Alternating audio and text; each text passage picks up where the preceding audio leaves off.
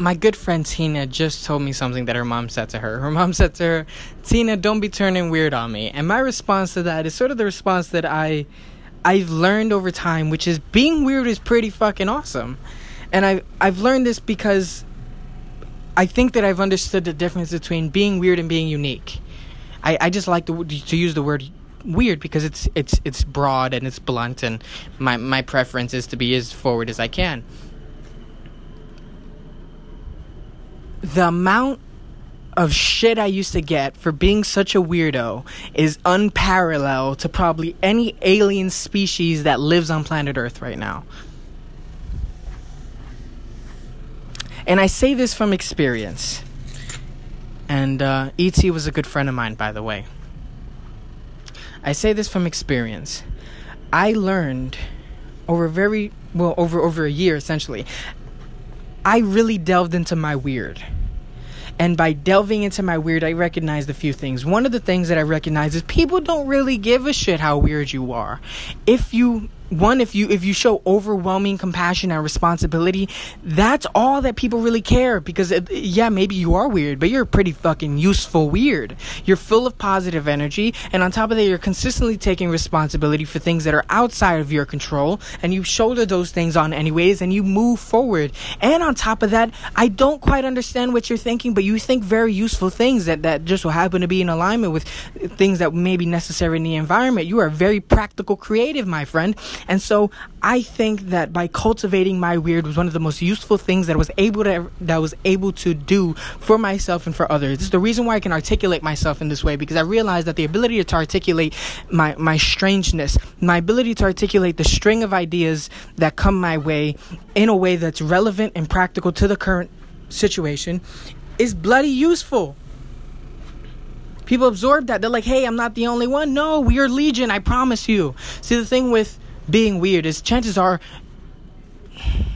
if you think you're weird or if you've been called weird, it just means you're probably high in openness, which is a trait that they teach you in psychologically. It's one of the big five, and being high in openness just means you're open to experience, and that's completely aligned with creativity. And if you're obviously high in creativity, you're going to express that through your modes of being, and your modes of being are gonna be how other people are compartmentalize and align to explain how you look. And if they can't really figure out what your look represents or what length, because we all communicate with how we dress, if they can't understand that how you dress or act and how that works in alignment with the world, then they're going to say that that's weird.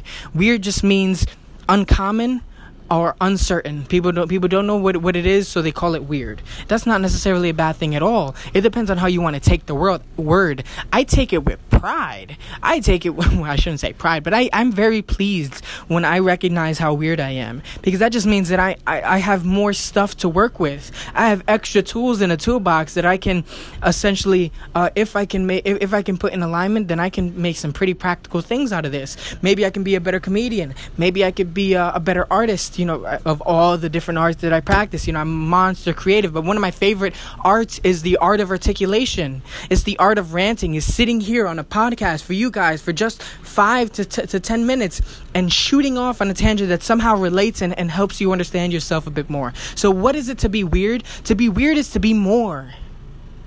It's to be more, and so many of you are going to get shit for it. Because people don't know what it is, and they have the best intentions, and they realize, hey, that weird thing that you're doing, it might be better to fit in society if you did a little bit less of that. For most of us, that's not really a good option, or that's not an applicable option, I should say. Because for most of us, we can't control that. We are weird because our brains are wired more openly, and that's not a good thing or a bad thing either. It's just, there are layers to the life that we live in. There are layers to the community and the society that we inhabit. And one of those layers is people who are high in openness. People who are and I'm remembering some Jordan Peterson's work. I'm going to try to drag out his perspective and place it in front of you. One of the things that I like that Jordan Peterson talks about is that the role of the artist in society is something that I would term, if I'm gonna try to summarize for a moment, is anamnesis. Anamnesis is one of my favorite words because it comes from the Greek word of the forgetting of the forgetting. It's literally what it means. The forgetting of the forgetting. All of us perceive things from in ourselves. The entire world is happening within you. We are all one. You know, that really cheesy ass Buddhist idea. But let me bring it to baseline for you for a moment, right? Everything that you perceive to be a thing, the light, the chair, the table, your environment, your phone that's directly in front of you or wherever you're listening to me on right now, all of these things, you perceive them to be outside of you. Little unbeknownst to you, because of the way that you've interpreted the environment, at least linguistically, is the protons from the lights are reflecting off of your handheld device. That is being taken in by your corneas, by your eyes. It's being turned right side up because your eyes actually see everything upside down, but your brain recognizes that it's upside down, turns it right side up again for you, and then your brain interprets it through a meaning of filters. All these different filters. One of them, for one, let's start the earliest one, which is your cornea. We can only see about 3 main colors: red, blue, and green. And then most of the colors that we think we see are just collections of those 3 colors. And usually when your eyes can't interpret a color, it turns it into something like pink.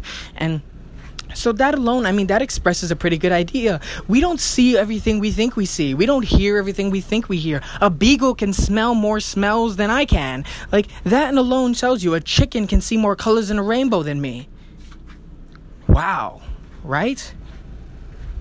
Like, the fact that that's a thing astounds me. So your entire reality, everything that you term, everything that you believe is existing outside of you is existing inside of you. The universe is within you. That's what it means. That's what the idea means. If I'm going to articulate what it means, that when I put out the whole woo-woo idea that we're all one. Right? So now that I've laid that out, anamnesis I really like because it's the forgetting of the forgetting. You forget that you have forgotten something of utter importance. And when you see something and you feel inspired and you feel awe. Sorry about that. I was just cut off. A customer came in. So the idea of anamnesis I really like because it literally means the forgetting of the forgetting. You lose yourself in awe. You lose yourself inside of meaning. And you don't really know what to say about it. And that's why it's baffling. That's why art is the most priceless thing in our society and culture. It has a sort of value that we don't know how to explain. How is it that just some cluster of patterns on a piece of canvas brings forth feeling? And these things, the strangest thing about them is the reason why you're so consumed in awe is because these things exist inside of you. Your brain has the neurological patterns ready to accept this artistic form. When you look at a Mona Lisa, your eyes take in this pattern, but that pattern needs to have some sort of platform in your neurological circuitry just to be able to take that in. And you do. So what I'm saying is essentially, honey, you're the Mona Lisa. If I'm going to put it in a really strange pseudo way, you're the Mona Lisa, honey. You are Da Vinci. Your patterns are the ones that outline these experiences. And so let's mix 1 + 1 is 2. So 1 is everything exists inside of you. 2 is the forgetting of the forgetting. And that somehow these artistic things remind us of those things. And the role of artists, now back to Jordan Peterson, the role of artists seems to be to remind us, to narrate the stories that we're not completely aware we're living. And so people who are high in openness, of course they're strange. They're associated to all these different strings of ideas. They're connected to something that we find hard to explain. We don't have the words for it. And we're very interested in it. We're very magnetically attracted to these directives. Hell if we know how to talk about it, right? But it's the role of the artist essentially to pique your perception. To introduce you to something you didn't know was there. And it was there, because if not, you wouldn't have felt it.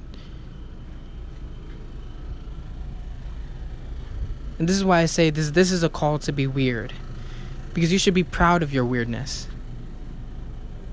And, well, maybe not proud, but pleased. At the very least, pleased. Pleased with the fact that you are involved inside of a world, involved inside of a perception that people forget all the time. And sometimes that can feel like both a curse and a gift, to constantly be seeing that which is not. And that's kind of where the idea of Shiva comes in. Some of us are slaves to Shiva. We're constantly seeing that which is not. We're not looking at the stars. We're looking at the space that holds them. And I feel like for artists, that's consistently what we do. Which is why if an artist isn't expressing themselves creatively to the extent of their creative ability, then the brain is going to come up with ways to creatively sabotage them and think of all the nasty and gnarly ideas that come into our experience. So I'll end it there. And if you guys have any questions, or you feel I didn't address something, or if you feel like I should have gone over something a second time, please feel free to shoot me a message. I'm actually really interested in feedback. Any mistakes you feel I made, or if anything that you think that I did particularly well, I'd love to hear that. So thanks. Ciao, guys. Don't forget that if you're weird, there are ways to align yourself to the environment, so that way you're at least weird and useful. And maybe that sounds like I'm condemning you, but I think it's important to recognize that we all live in that there are layers to what's going on, and we can't, or it isn't, at least it isn't practical. At least it isn't practical to just be involved in one layer and dismiss all the other parts of our being. And it's one of the reasons why I say that doubt is so important. What we consider to be negative feelings, they're not to be discouraging. They're meant to be challenging. And our life just isn't worth it without challenges. We're very nomadic creatures. Not just physically. Not only do our brains enhance neurogenesis when we begin to travel, and also synaptogenesis, of course. Feel free to look into these studies. Google is your friend. But emotionally and psychologically, we go through journeys too.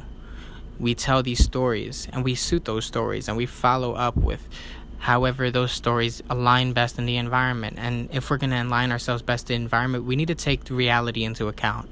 Not just what we want, but what is there. Sometimes we don't always know what's there, and that's where practice comes in handy. So I would say, we do know that we don't know what's there, and that's what makes you weird, because you're aware of that which is not. And if you can apply that to what you do know, or if you can found that with structure, then you become a structured chaos, and that's pretty damn useful. You can lead by example that way. I mean, who knows what you'd be? Your potential would be phenomenal. Your potential is phenomenal, and no one knows what that looks like. I've had intimations of what that might mean. That's one of my favorite quotes by Jordan Peterson. I've had intimations of what that might be. Someone's full potential, fully realized, and taken past themselves. By adopting values which transcend themselves. And I think that that's sort of the importance of archetypes in so many of these religions that carry these values. These patterns of behavior that are more true than true. Anyways, like I said, I'm going to end it here. Have a great day, guys. Or if you're listening to this at night, have a great night. Ciao. And like I said, I'd love any feedback if it calls to you. Bye.